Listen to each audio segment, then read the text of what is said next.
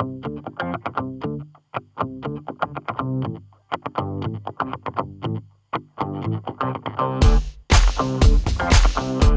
Jackie.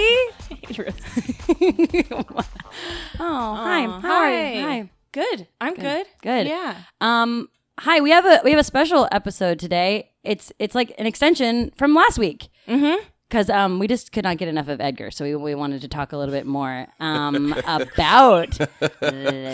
Yeah, well, racism. it's a complicated issue, and it's hard to like squeeze into like an hour. Yeah, well, I actually think it was like an hour. Which, and a half. like, the easy solution is to just add another hour, I think. yeah. Let's just We've keep... all just, agreed that it takes 2 hours to solve racism. yeah, And that's it. And it's after gonna be this, I think we will have ended it, at least within America. Absolutely. Of course. Yeah, just like keep circling. You know what I mean? I have something to tell everyone. Edgar, I think you know this maybe a little bit. Okay. But do you remember? Do you remember from last time how Jackie said that her first crush was a black guy? Yeah, Ahmad Black. Yeah, I Ahmad brought Black. that up really Tampa Bay organically. Buccaneers. Very organically. Wasn't forced. No, and not trying to be cool at all. No. But we tagged him in when we were promoting the last. Yeah, you guys used him a lot in the promo We for the for episode. sure Yeah. did. And then Not to outshine you, or Jackie, anything. what happened with Ahmad? Oh, he contacted me. Oh, wow. Yeah. He Facebook messaged me and said hi. Wow. God. And then he, big deal. And then he said, did you really have a crush on me? And I said, yes, I did. And he was like, oh my gosh, that's so cute. I remember. And then we like talked about memories, like in a nostalgic way. Yeah. He remembered my mom. This was also all while I was hanging out with her, so she was just completely ignoring me. Okay, well, sorry, but That's okay. Ahmad. That's good. Yeah. And he remembered my mom and how, because we were probably like, I was trying to think back about like what age we were, probably like 6, 7, 8-ish. 8 maybe? Because like it was enough to be attracted to someone, but it wasn't, and I don't think I understood all the things that were going on. And he remembered my mom because she volunteered. Oh, wow. Like it went on field Okay. trips. We were like buddies. And then he asked about the whole opposite day thing, and I was like, yeah, that happened, and I think he remembered it. But then he said that it was reciprocated. And I told him, you don't have to be nice and just say that. And he said, it was. And he said, I wish you would have hit me up in high school. Oh, Oh, wow. shit. And then we kind of went in that weird, like we might have been flirting. And then he sent me a picture of himself. But for his face. Oh, then you were 100% flirting. It's Yeah, not, it's yeah, not yeah, ambiguous yeah. at all. But Yeah. he And also then video chatted. He you. video, so then he video Yeah, he's chatted me. flirting. And he was like, he was drinking, and we were just catching up. Yeah. Great. And then he listened. I think he's listening. Yeah, he listened to the podcast. I don't know if he listened to this one or just in general. Well, he knew that you had a crush on him, so. Oh, because in the little promo In thing. the it little said promo okay, thing, got you it. guys talked about it. yeah, yeah. And So- and then I had to check myself. Like, are you going into flirting territory? Yeah. you got to calm down. Yeah. Because I'm engaged. But I think Nick would understand. I think so too. But it was Yeah. I mean, he'd be like, cool, you flirted with an NFL player. yeah, exactly. I understand. Yeah, right. right. So that's yeah, I my just thought story. that everyone needed to know that, that you were living all these years thinking, he hated you, and Well, he said the opposite day thing, and Yeah, that to crushed hurt your me. feelings, but he said, I don't remember that, so Yeah. good job. I mean, and honestly, it was a really sweet moment because it was one of those things where you're like, this is my childhood friend. Like, we were buddies. And like 20, however many years later, like we're talking on Facebook. That's the thing. Social media is really annoying, but for shit like that, like he would have never seen that if it weren't for Facebook. Right. Yeah. So So anyway, Facebook Ahmad, plug. if you're listening, hi. great. I'm like shaking. And Wow. and maybe we could have you on the podcast. Yeah, I think we should. Because I didn't realize John, our producer, is a big football fan. Mm-hmm. So he's like, You didn't? Like, I mean, I don't know. I was like, yeah, I buy that. Just based on looks alone. I guess most people just are. I think Yeah. I'm in the minority. Like, is I the just don't first- like sports. First year I'm not watching it. Okay. Oh, Okay. okay. Anyway. Why aren't you for another podcast? Oh, God. I mean, it is actually for this podcast. Yeah, right. It's because of Colin Kaepernick. Oh. Getting a job. Oh, I don't know what's going on. Okay, It's okay. It was a racist thing, I'm guessing. Fuck that. Yeah. Sure, yeah. Blanketly lets us fuck that. yeah. So now we hate football. That's an excuse now for me to not watch it, Yeah, too. you're like Colin Kaepernick. Colin Yeah. Kaepernick, I don't support racism. No. Or football. Yeah, you guys are upset at Colin Kaepernick, right?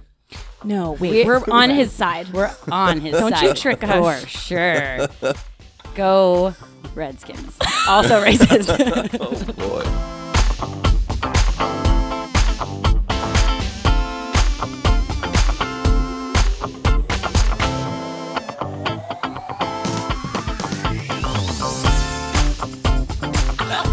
The most racist title I know. It of can a be. football. Just kidding. Anywho, we have Gators. Truman. Oh no. Go we have Gators. Truman Harris back on the line. Hi, Truman. Yeah. Hey. Hey, how's it Hey, going? what's going? Yay. I wish we could have Skyped you in so... So you could see him. Yes. But then I was afraid if I said it would sound creepy. Well, we already now it's worse. I think. Yeah. Well, now we're just deep... You're still Into my- shaking. this was a mod. It was a mod, and also this was full of coffee. Oh, okay. Okay, so you So I have the jitters, but I'm excited to. Thanks for coming back, Yeah. Truman and Edgar, for doing this podcast, because I just felt like I still had questions and I wanted to talk more. And I was like, should I invite other friends on? And then I just felt like we still had stuff to talk about. like you and Edgar. Yeah, or us and Edgar, and Truman, because I don't know, and we already like kind of established a flow and Sure. a Yeah. budding friendship. Oh, Why not? best friends now. Best friends. I'll be the first black friend in your very small circle. That's You know what? This is a good segue, because I realized after listening to that, I realized I have more black friends. God damn it! And I didn't. When you asked me, you put me on the spot. I was like, but I Because like, who's in the room right now? Rosie's not black. I don't have any. I honestly, it is sad because it's like gotten down to like 2 people that I hang out with. But anyway, I do have a lot of black friends, Yeah, sure. or not just black, just like people of color. Yeah. in my That aren't white. sphere. Oh, so good. But I also work at a multicultural agency. Oh, say again, proving. You're hating me right I'm now. not I hating you guess at your all. eyes. You're like you're so annoying. I'm not hating you at all. But no, I think I came off like I'm a white girl who doesn't know. I don't have any black friends, and I'm just trying to solve racism. And I didn't want to sound like that because that's actually not how I feel. Okay. And I feel like we have a lot of work to do, obviously. So that's why I was thinking about the title, like Above Racism. I was like, why did we title it that? Because I I, like don't that. think, but I don't think we're above racism. No, but like I think people just being like in your own self, being like, well, I'm not racist, so you know. Yeah. Well, That's why I think. I think it's impossible to feel that way. Exactly, which is what we talked about last time. We were talking in the last podcast about how the honest racists, in some ways, correct me if I'm wrong, are almost more refreshing than the closeted I think- racists. Yeah, I said the word preferable. Like I don't feel the kind of gaslighting I feel out here in liberal spaces when I think that out here I see racist things happen a lot and people are telling me that it's not that way because these people are well intentioned and I'm probably misinterpreting it and stuff like that. Versus in the South, you know, when you say nigger get out of my store, it's pretty clear to me that you're being racist. So I'm just like, at least I'm aware that this, like, both sides agree that this is what's happening. Whereas in liberal spaces, I'm constantly running into these racist situations and Gotcha. being told that it's not this way because I'm in a liberal space. That makes a lot of sense. The way that I can relate to that is through sexism, and I'm sorry but that's like the only way I can relate. That's the way I want you to relate to it. Yeah, is like you know, you have those guys that are like, oh, I'm a good guy, I'm super liberal, and like I support women's rights and everything, but then they do sexist things, and you're like, well, that's pretty sexist. And my Go ahead. reasoning for that is because I think that a lot of these things are internal. I believe that it's the images that we've been raised to see. It's the ideas that we've been told are true. It's these, like, I think last time Truman said, I forgot the word that he used, but I want to say familiarity, but like, it's like these assumptions that Schemas. What's up? Schemas. Yeah. Schemas. Yeah, like, like we assume that these things are these way because we've been told them over and over again, and it's like an active way to work through them. And the way that I relate it to sexism is like, I've been told multiple times that if a girl, well, like images, movies have told me so many times that like a way to sleep with someone is by drinking a ton. Like my favorite movie in high school was Superbad, and that's like literally the plot of Superbad is that he shows up and the girl's really drunk, and they're just like, oh, it's okay to sleep with her as long as you're also really drunk. But that's not true at all. But images have told us over and over and over again that these things are true, and that's how we keep running into these consent issues. Where like, you know, you ask a dude what's consent, I'm pretty sure he just says it's just not hearing no. That's not anywhere close to true. But these are the things that we've been told over and over again. I think the same applies with racism. Yeah. But I was thinking about how you were saying like, okay, I'm sorry, I don't feel comfortable using the N word, but like that word doesn't really come up in my head. So like, are you saying that you're not saying all white people are having to shove that word down? Like, because here's the thing, I was thinking about it, and I was like, okay, I have had racist thoughts, but they're not the same, I don't think, as like crazy radical alt-right thoughts. Like mine are more the ones that I have to bury are, and I'm sorry, I'm just being honest, I have to say this, will be something like, if there's a bad driver and I think to myself, boy, why is it that so many Asian people are bad drivers? Sure. That is a stereotype. That's not true. That's racist. How is that any different than calling that person a gook?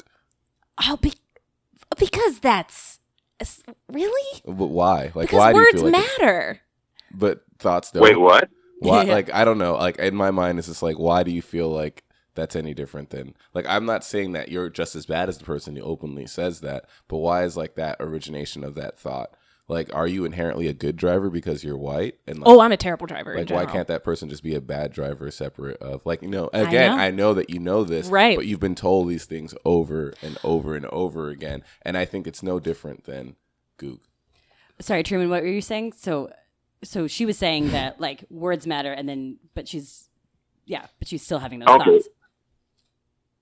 Oh, okay. Well, I think that, we're all going to have, you know, some type of racist thought, you know, just based upon the fact that that's what our society is built upon. And like, if we're living in the society that's built upon racism, essentially, you know, it's kind of an unescapable fact that we're going to look at things through a racist lens. But even with that said, there is something that I kind of need to clear up. So like, in terms of like the difference between racism and prejudice, there is actually a difference there. So like, expand on that. Yeah, so with what Edgar was saying, his racist thoughts, I would argue that they're not actually racist, and this is why. So with racism, that requires power. Yes. That prejudice does not require power. Yeah. So like power. Power. So if you have a white person and a black person, all things being equal, except for one being black, one being white, and the black person they have, I guess, prejudicial thoughts against the white person, and they have a bunch of stereotypes and you know, a bunch of misplaced hate for this person based upon their being white. That's not racist; it's prejudice. If a white person has a bunch of prejudicial beliefs about a black person, and you know, they hate them as a result of being black, that is a function of racism. And the reason that I say this is because in order to be racist, you have to have power behind those prejudicial beliefs. Correct. So the way that I usually conceptualize it is, if the way that a black person can become racist is if the system itself is flipped in the favor of that black person. But that's not how things are. So like, when Edgar was talking about his racist thoughts, they're not actually racist thoughts. They're prejudicial thoughts. Because so like, bigoted thoughts. Because I lack any power to use those thoughts. Yeah, he lacks power to act upon them. Well, the other race. Yeah. I'll explain it to you this way. I can hate a Hispanic person, and I can like feel bad towards a Hispanic person or a white person. I can hate that person as much as I can, but that person still has power over me no matter what. I could sit there and I could be like, oh, this white person probably likes this white person probably likes this, but at the end of the day, that person's still more powerful than me in terms of society. Okay, because I wanted to talk about that too on an episode of Insecure, a couple episodes. There is. Have you seen this one where it's which we've seen all of it. Oh, so gosh. just watch one episode. No, I love on behalf of Issa Rae, would like to thank you. Oh my God, I love her. I'm obsessed with her. We're all good friends. But so, okay, in that case, then it's not racist to a black person and a Latino person hate each other. Whatever, that's not racist. I think more so it's like they're operating on prejudices that support a racist society, right? Like the only person who benefits off of black people and Latino people hating each other is the white establishment. So the only people that can be racist are white people, and every other race. It's not the only people that can be racist. It's more so like that racism when we're talking about it, especially in the terms that Truman is talking about it right now, is we're talking about systems and keeping systems in place. And the only people who benefit from that system are white people. But other people can be agents of that system at any time. Ben Carson's an agent of that system. Right. My parents can be. Yeah. Okay. Yeah, I completely agree with all of that. And like, the thing is, I think that the issue is really, like Edgar was saying, the system, the system itself. So if the system is in your favor, regardless of who you are, regardless of the color of your skin, then you have the ability to be racist because you can actually act upon your beliefs and your hate. So like you have like the KKK or Donald Trump or someone similar. They can be racist because they have power and they have the power to act upon those hateful beliefs. Whereas if you have someone, what? Go ahead. No, go ahead. I'm just. This is making more sense to me. Oh yeah, like so. That's why if you take the Black Panther Party and the KKK, that's why. Even if, and like, I'm not even saying that the Black Panther Party is like racist, but like, or that they're prejudicial or whatever, because, there were in the 1970s, there were white people as well as black people in the Black Panthers. But, the general belief is that they hate all white people. So like, let's just go on that assumption. Mm-hmm. So let's say we have these two groups. The KKK is racist, and not just prejudiced, because they can actually act on these beliefs. And they have acted on these beliefs in terms of hangings, church burnings, all this type of stuff. And, despite all of that, and I'm not saying that any other group couldn't do that, but despite, doing all these things, they were not arrested, they were not held accountable, and are still not held accountable, and are still not even considered a terrorist group. No. So, like, when it comes down to it, it's about that protection of privilege that you have while engaging in these discriminatory actions. I have a question. Just okay, so what do you think in people's brains, like white people in the wherever a million years ago were thinking, like what happens to your brain that you can go, we're different because, and I'm choosing to say that I'm better or, better because of we have a different color of skin. Like what goes on in someone's brain to make you be like that? Access, in my mind. No, but like in the beginning, like someone started that and was like, yeah, because like they like arrived at a culture that was different than them. They like saw themselves as being like, oh, we got to this place, we're better than these people, and like they just continue to perpetuate that thought for like ever. So it just so happened to be white people that did that. Do you know what I mean? What were you gonna say? Honestly. Well, I was just going to say, like, honestly, kind of to follow up on that, I feel like I think that anyone that has an enormous amount of power, there really does come a large responsibility with that. And there does actually come like some level of corruption with that. So like, imagine for a second that you can do anything that you want to anyone that's around you. Like there's a large range of actions that you can take, right? Correct. And the thing is, in order to kind of keep that power, what you need to do, you can't just say, I'm going to do these things to these human beings that are exactly the same as me. What you have to do is you have to make up kind of excuses for why you're doing these things and how you're able to do these things. So, like, that's what white supremacy is. It's taking other races, which is a social construct, by the way, and it's not biological at all. You're taking other races and you're saying, okay, they're not actually human. I'm human, but they're not actually. So technically what I'm doing to them is pretty much the same thing as what I would do to any animal. So it's okay for me to do that. That's the reason. That's the rationale. And if you don't look at someone as a human being, the amount of cruelty and the amount of just terror that you can engage in, it's almost limitless. Right. It's the same reason that we were able to. It's the same reason that Americans, white Americans, were able to engage in the practices of slavery.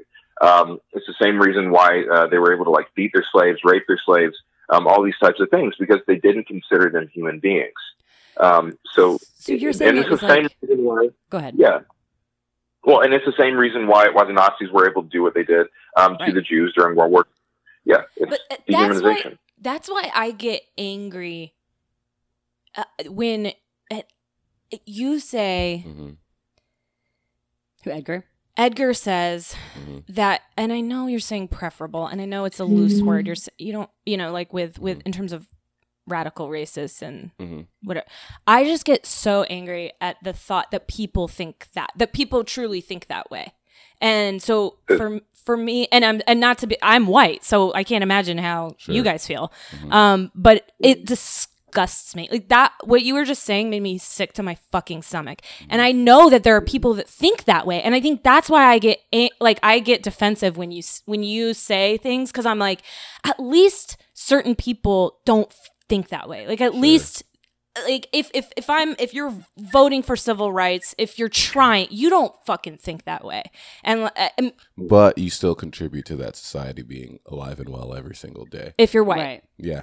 Just by, if you're an American person, but in general, you're benefiting from that. You're benefiting from it, and at times upholding it, whether you're willing. Like it's like I feel like people don't understand how actively hard you have to fight against this thing to not happen.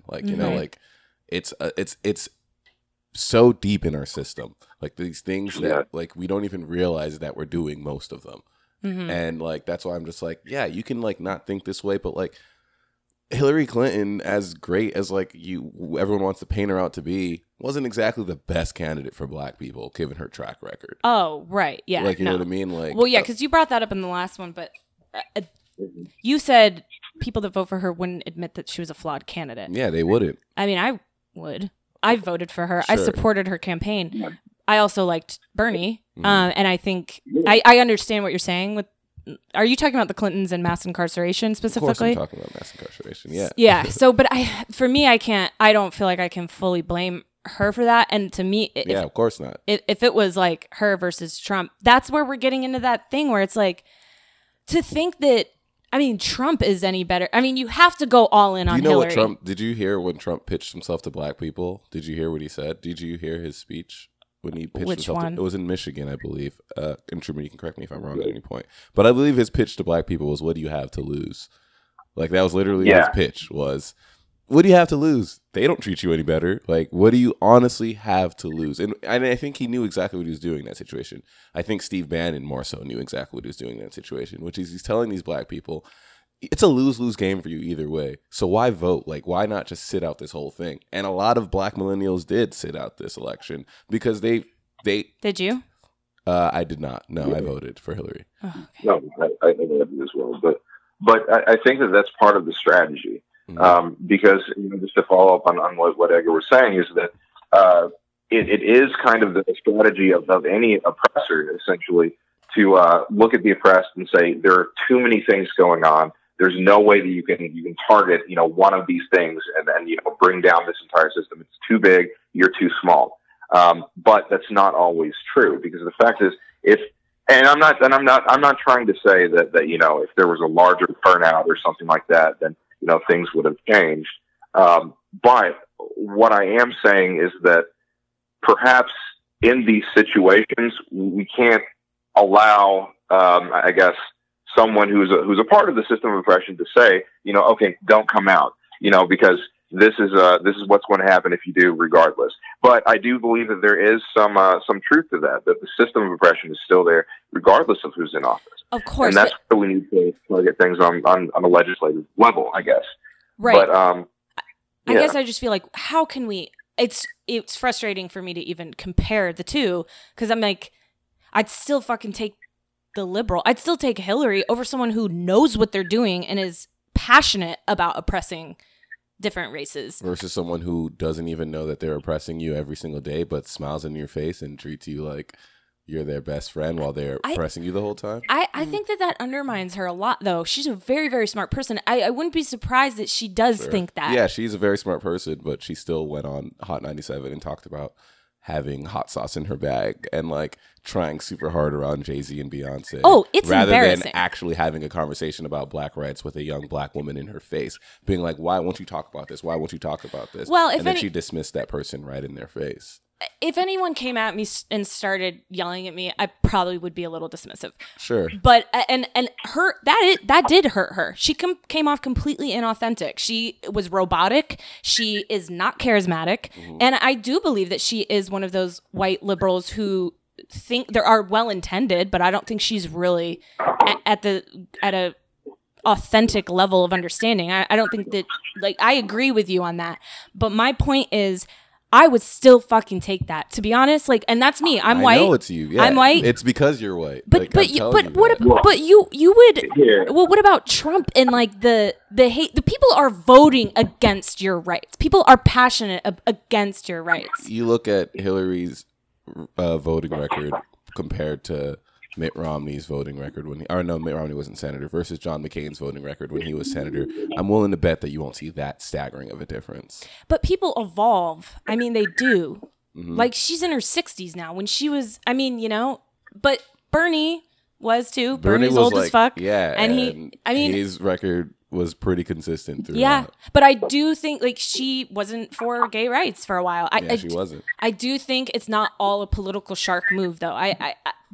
I would say in some ways it's like, okay, things are evolving and I'm changing and I'm not saying it's a political shark move. I'm saying that she never had to think about, you know, a black item on a docket because it wasn't a problem for herself. Anytime she did have to think about it, it was probably more close to being a political move than that. And that's just like, it's just a thing of being white. It's like, you don't have to think about these things. You've never had to think about these things. When you walk into a room, very rarely are you aware of the fact that you're white. Very rarely. Except that time. Which is a very rare occasion.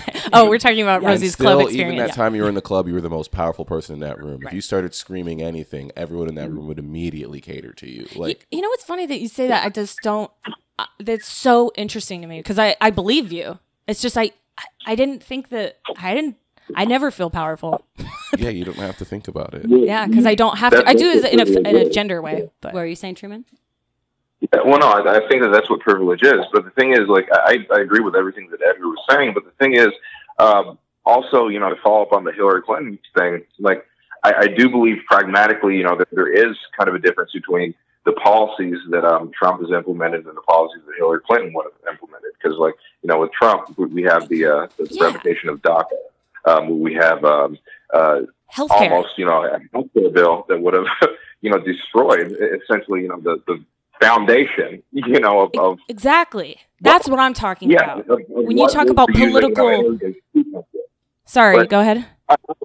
Well, no, all I'm saying here is that, yes, Hillary Clinton was a pretty bad candidate, you know, with all things considered. But I do feel that her policies were at least better than Trump. But that's not to say that I'm kind of forgiving these things that she's done in the past, or the fact that, you know, she is a contributor to a system of oppression, you know, in America. Yeah, but yeah, I hear you.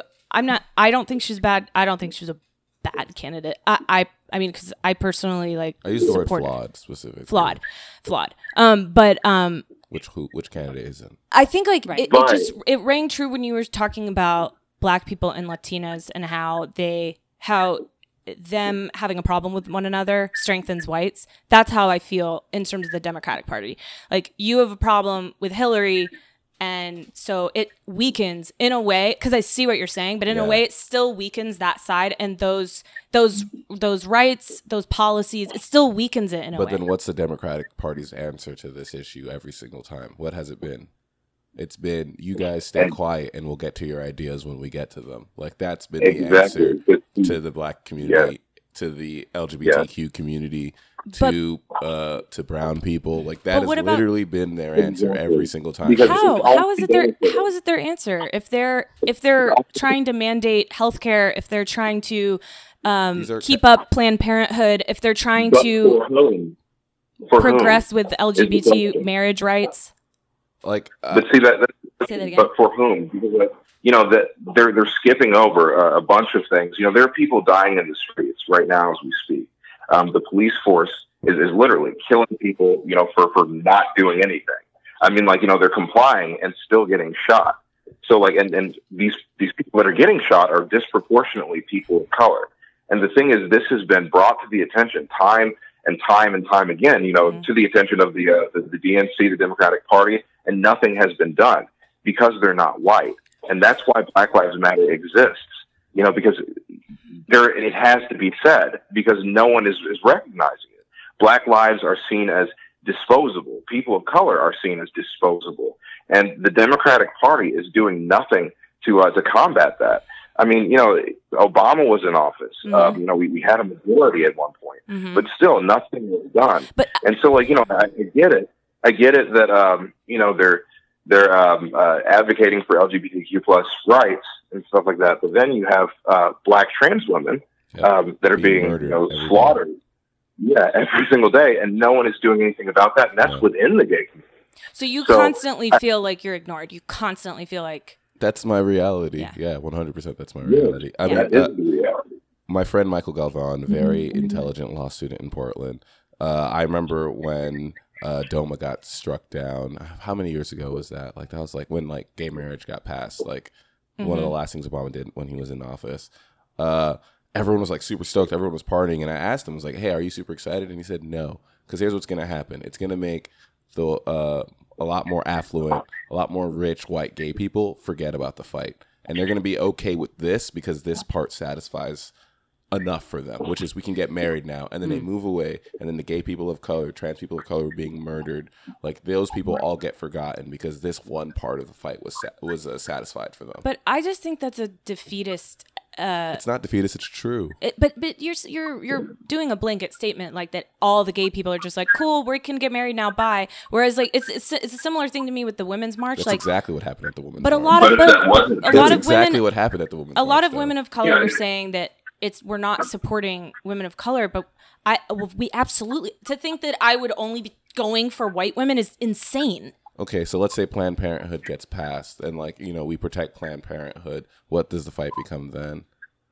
Well, that's still a fight, so it's hard for me to, I mean, that's... I understand, but that's what they're talking about, is that their issues aren't even on the docket. They are. Planned Parenthood supports a lot, I mean, if you're looking at socioeconomics too, like, it's supporting a lot of women of color. I know.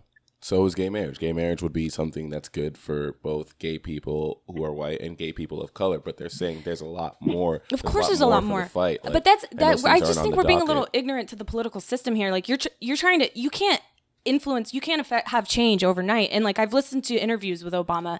I love him, and like he has been repeatedly said that he's frustrated, that it feels like people are coming at him like, why isn't this changed? Why hasn't this changed? Yeah. We don't understand. We're not in there. It takes years to pass things. James Baldwin has this quote, and so probably one of my favorite quotes, where Robert F. Kennedy comes out and says, you know, a lot of blacks feel like they need a black president and stuff like that. Like, that needs to happen now. But I think that that's something that could happen in 20, 30 years, maybe 60 years from now, that could happen. And then he said that when that quote happened, a lot of black people in the room started laughing, because here's Robert Kennedy, who's only been on this earth for maybe 30 years, telling this black issue, this black problem that's been around for 400 years, that they should sit down and wait. And that's kind of what your response feels like to me. Okay. Is I'm being told to wait for an issue that's existed for 400 years. Yeah. Yeah. I hear you. I mean, I can see how you would feel that way. And that's why as a white person, I can't argue with you on that. I'm not asking you to. Yeah. No, I know, but I would like to like get to the or like challenge you more, but like you're right. You're right. Like it's like I'm being sickening. told to wait for an issue that my father dealt with, that my grandfather dealt with, that my great grandfather dealt with, that my great great grandfather dealt with. Well, I don't mean I'm personally not saying wait. I'm just trying to I get frustrated as well and on a different level. I can't imagine being Black in America, honestly. Like I can't sit here and try to fucking pretend like I understand. But I'm just saying, I think that we're behind on a lot of issues, this being a main one. But I just think if we somehow, and I know it's idealistic, but like if we don't band together and try to like impose this change somehow, even if it's blind liberals, like I don't know what the solution is. Yeah. Because then you're separating us, like, you know, like you're separating the people who in a way are all kind of trying to do the same thing. I don't think we are. Thank you. No, see, here's the thing though. You can't say we need to all come together when the benefit is not on all sides. Because, you know, it's the case, like if you're saying, okay, let's all come together, you know, to implement this specific change, and like that change is not positively affecting everyone that's working towards it, then it's not real change. Right. What it is just benefiting more white supremacy. So like when it comes down to it, that's why we need intersectionality in feminism. That's why we need, you know, intersectionality when moving against the alt-right and whatnot. Because notice how in Charlottesville, the only time that was made to be a big deal was when a white woman died. See, there have been Black women dying all over the country, like for years, and no one is saying anything. They're all hashtags.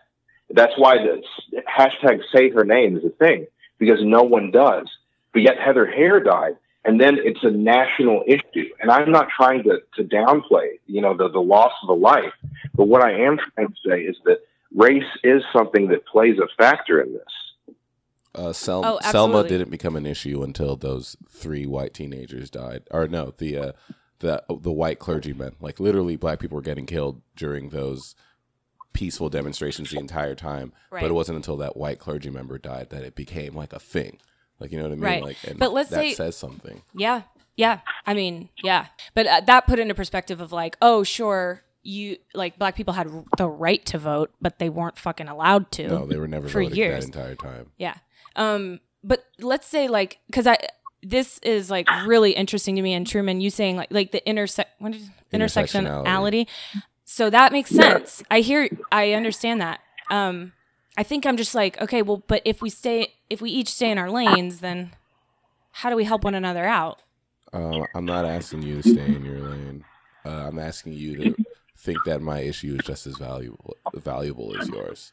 And it's more than just saying it. It's also making that like an active point of view. But then if I go and I support, you know, a protester route, I mean, is that what you're talking about? Sure. I mean, that's one way to do it. But I think another way to do it is like invest in Black things or like, you know, like, and literally just time, like, you know, like when something terrible happens, the next police shooting, reach out to a Black friend of yours and just check in and see how they're doing. You wouldn't find that to be condescending? No, I wouldn't.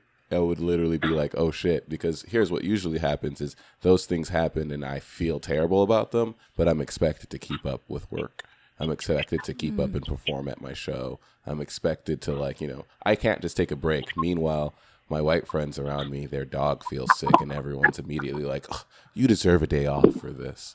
And I see that every day. And that to me is like exhausting. So like, you know, someone's dog is having a bad day and everyone feels like that's justifiable to like rest on this person and provide this person empathy. But I'm expected to buck up while I'm watching someone who looks like me die for no reason. Yeah. Exactly. Yeah. That's kind of why there's like, well, we call it racial trauma, you know, in my program and, you know, just among colleagues, this feeling of unsafety that people of color have in America, because we're constantly being exposed to images of people, you know, like Edgar said, being killed for absolutely no reason. and no one does anything about it. To the opposite, sometimes the policemen, the police people that are shooting these individuals are often rewarded with GoFundMe payments and whatnot. Like Darren Wilson, he doesn't have to work anymore. He's been receiving so much funding for shooting a black male that he can quit. So like it's things like that where there's no consequence for taking a black life, and then America expects us to just be fine with that and to just not be traumatized by that and not feel in a constant state of danger as a result of that. But that's just not feasible. Right. So whenever we do selfies and shared cat and dog pictures and stuff like that after the Philando Castile shooting, that's triggering. That's triggering because it proves the fact that Black Lives Matter does still need to be said because no one is getting it yet. No one is understanding it. And so whenever it comes down to white people benefiting from this system of oppression and benefiting from their privilege, and that making them racist, the way that you can go backwards from that, the way that you can move away from that racist identity is to get involved and to use your privilege, weaponize your privilege against this system of oppression. That's how you do it. Okay. That's how you become racist. That's how you stop benefiting from that racist system. Right. Well, and it something that was interesting to me on, sorry to bring up Insecure again, but there was a episode about in the workplace and how the lawyer, have you watched it, Truman? I've actually never seen it. Okay. It's basically about the workplace, and she's a lawyer. Her Issa's friend is a lawyer, and she sees that a white male counterpart is making more money than she is. That resonated with me as a woman because I was like, this happens. Yeah. It's unbelievable. In the workplace, I was telling John earlier, we'll have a meeting, and it's as much as I try to think this is not about gender. Yeah. This is about this guy has a bigger title than me, or this is about whatever. No, it's about gender. It is about gender. My voice is constantly shit on. It's ignored in the room, and you have to work twice as hard. But this brought up another level of holy shit, she might be dealing with race and gender. And I'm sorry, I know that sounds kind of naive to. That doesn't sound naive. I never thought of it until I saw that episode as well. Right.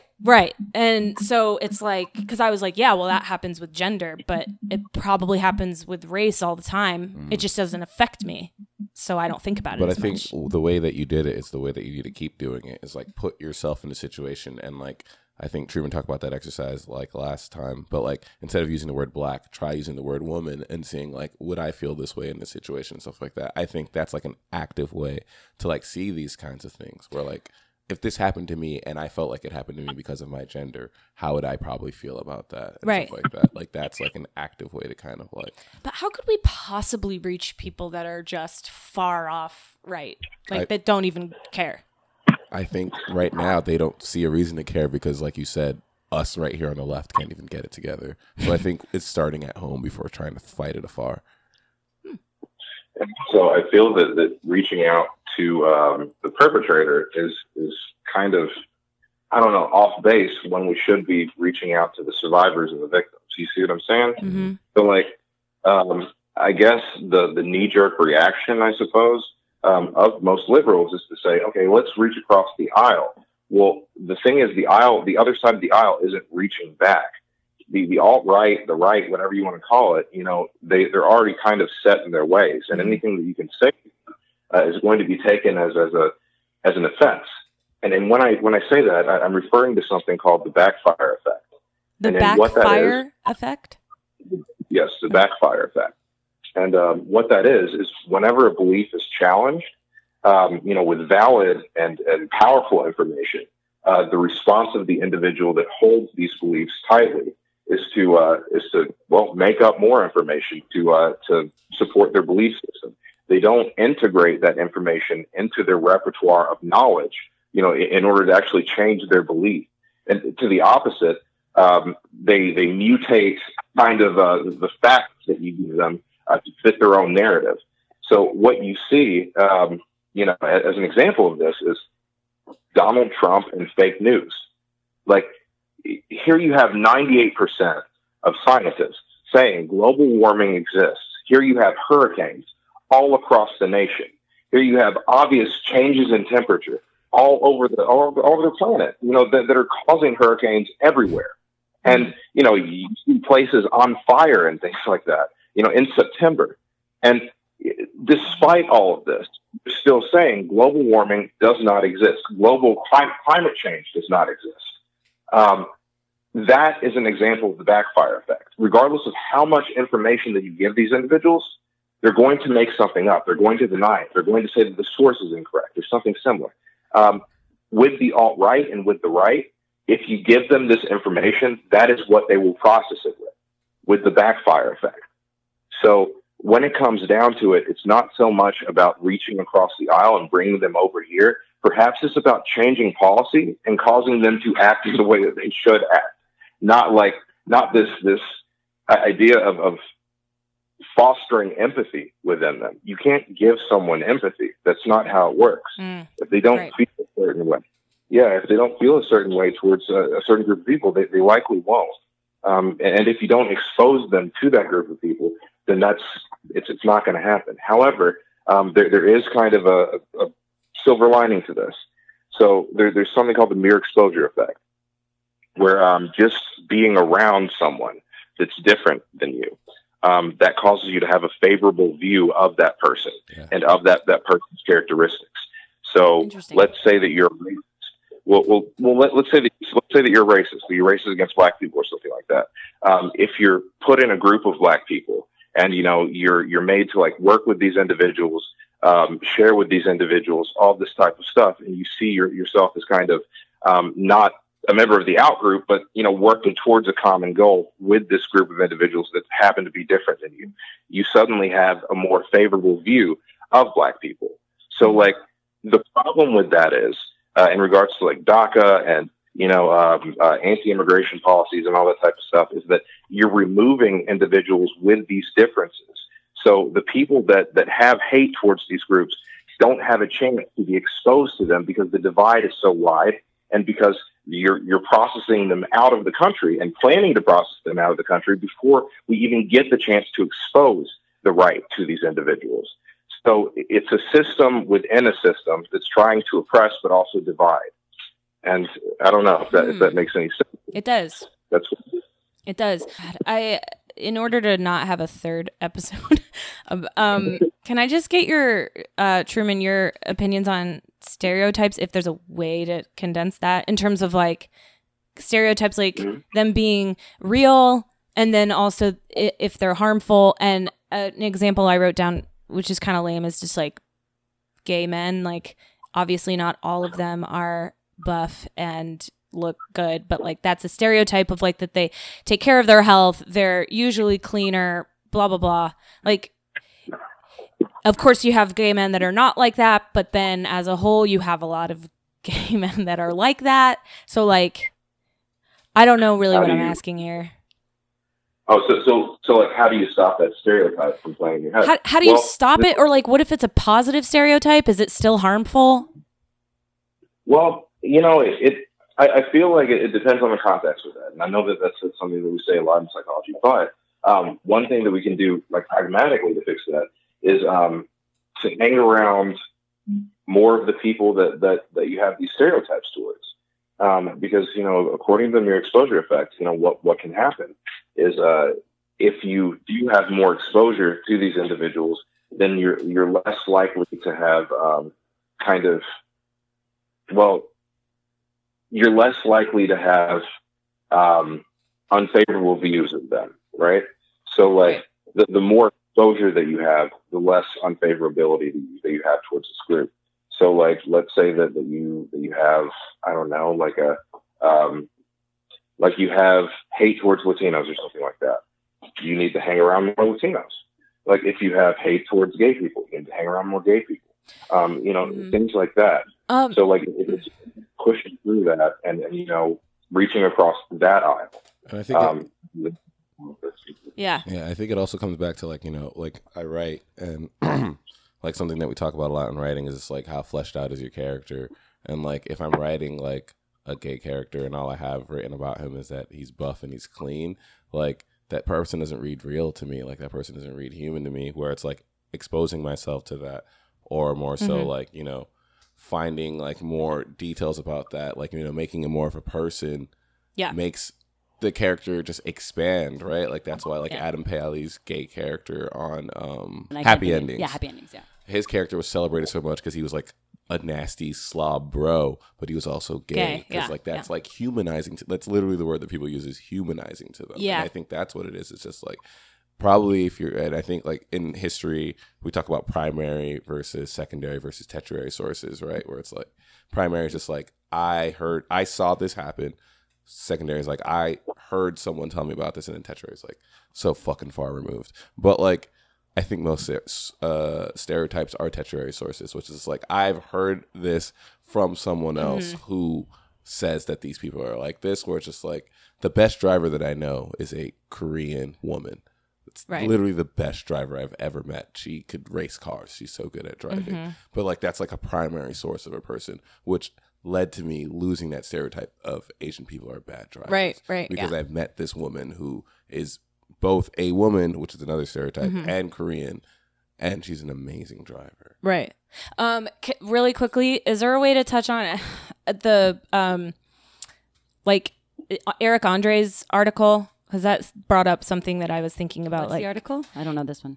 Eric Andre talked about the hip hop community and how we have to stop perpetuating sexism within that community. Like, we can't sit there and say that we love this music when it's degrading to women. Not all of it, obviously, but do you guys have thoughts on that? I was just curious. Yeah, I think it's an. Oh, please go first, Truman. I completely agree with them. You know, see, the thing is, generally with marginalized groups, the common misconception is that, you know, we don't like prey upon each other, essentially, that we don't have these same, you know, bigoted and sexist views, you know, towards one another. But that's just not the case. Like, with the hip hop community, with the Black community, you know, this is something that's not talked about, but between Black women and Black men, you know, there's always been this kind of understanding that Black males tend to gaslight the feelings of Black women. 100%. And, you know, I believe that you touched on this last time, how, you know, Black women are seen as strong, you know, aggressive, all this type of stuff. Well, you know, there's a reason for that. Like, and a matter of fact, like, there's an article that comes to mind about layers of marginalization. So remember how last time I talked about, you know, all the layers of marginalization, all that type of stuff. The more you add, the more trouble you have. Well, with Black women, they experience sexism and racism as compounded factors. So, like, what that means is that, you know, whereas I, as a Black male, am experiencing racism on a daily basis, you know, and that's enough to actually traumatize me. As if I were a Black female, I would be experiencing racism and sexism, and that would be compounded. So it's kind of like, in the same way that you experience sexism, and that's traumatic for you. Imagine that there's an entire other layer to that, and you're experiencing that as well. And so within the Black community, that's something that we don't often realize as Black male, that here we have someone that we're considering, you know, experiencing the same level of trauma that we are, when in fact, there's an entire other level to that. You know, we can be sexist towards people within our own community. Yeah. Right. And, you know, it contributes to that marginalization. Yeah. So it's marginalized within a marginalized community. And the thing with men and women that always fascinates me is that a lot of it is biological. I mean, we're similar, but we're not in a lot of ways. Like, well, what you guys can't see right now is naked from the waist down. We've been that the whole time. We all have been. And it's That's been why really this conversation's passionate. been so calm. Yeah. And just honestly, naked from the waist down. and I hope Even Truman, I hope you are. on the Yeah, other I side hope of you the are phone, too. yeah. Truman, are you naked? Can't tell. We John can't see certainly it. is. Truman, naked? Just kidding. Well, he's like, I'm not answering that. He's like, I'm not going to be objective. He's professional. We were just talking about being naked from the waist down. I mean, I think that's a really good place to end. Well, I just want to say one thing. Oh, yes, I please. think Idris Elba is a great actor. Sure, why not? Okay. Well, Truman, thank you so much for coming on again. Oh, yeah. And thank you for having me. You kind of blew my mind. our minds. And so did you, Edgar. Oh, Thank you for coming on again. I really appreciate you 100%, taking the anytime. time. Yeah. Absolutely. All right, cool. Oh, Well, and plug things. You can check out Arcade Currency third Saturday of every month at the UCB Inner Sanctum. We do a show. It's pretty fun. It's an all-black improv team. Check us out. okay. And your Instagram is at At Awfulgram. Awfulgram. If you want to see me post about sad stuff. Yeah. And your podcast is what? Oh yeah, I host a podcast with two other black men. We basically just dish on the Facebook drama, like any topic that people are just like debating on heavily. It's called Against the Grain. Nice. Cool. Truman, I know we talked about your book last time, or that you wrote articles in that book. What was it called again? Well, then also, I'd like to plug like just social media and whatnot. You can follow me at Nonfiction Man. Get it, Truman? But but yeah, Twitter. So like a lot of the things that I post about are direct actions and things like that you can actually get engaged in. To actually fight the system impression that we were talking about. So just follow me for that. Nonfiction, man. That's funny. Cool. True. Get it? True. It actually took me a minute. Yeah. False. Yeah. Great. Thanks, guys. We solved racism, and you are an asshole if you think you're above it. That's for sure. Yeah. Thank you, guys. Yay. Bye. Bye. Thanks for listening to Am I an Asshole? Yay. Yay! We just want to say thank you so much to our guest, Edgar Montplaisir, and Truman Harris, our guest therapist. Amazing. And John, our producer, and Patrick Jones for our amazing graphic design. Yeah. And if you like what you hear, please subscribe to us on iTunes. Give us a like. Give us a rating. All of that really helps us out. And find us on Instagram. We have an Instagram and a Twitter. Our Instagram is at Am I an Asshole Podcast. And then if you feel like you're an asshole and you want to talk about it, email us at amIanaholepodcast@gmail.com. Thank you. Bye.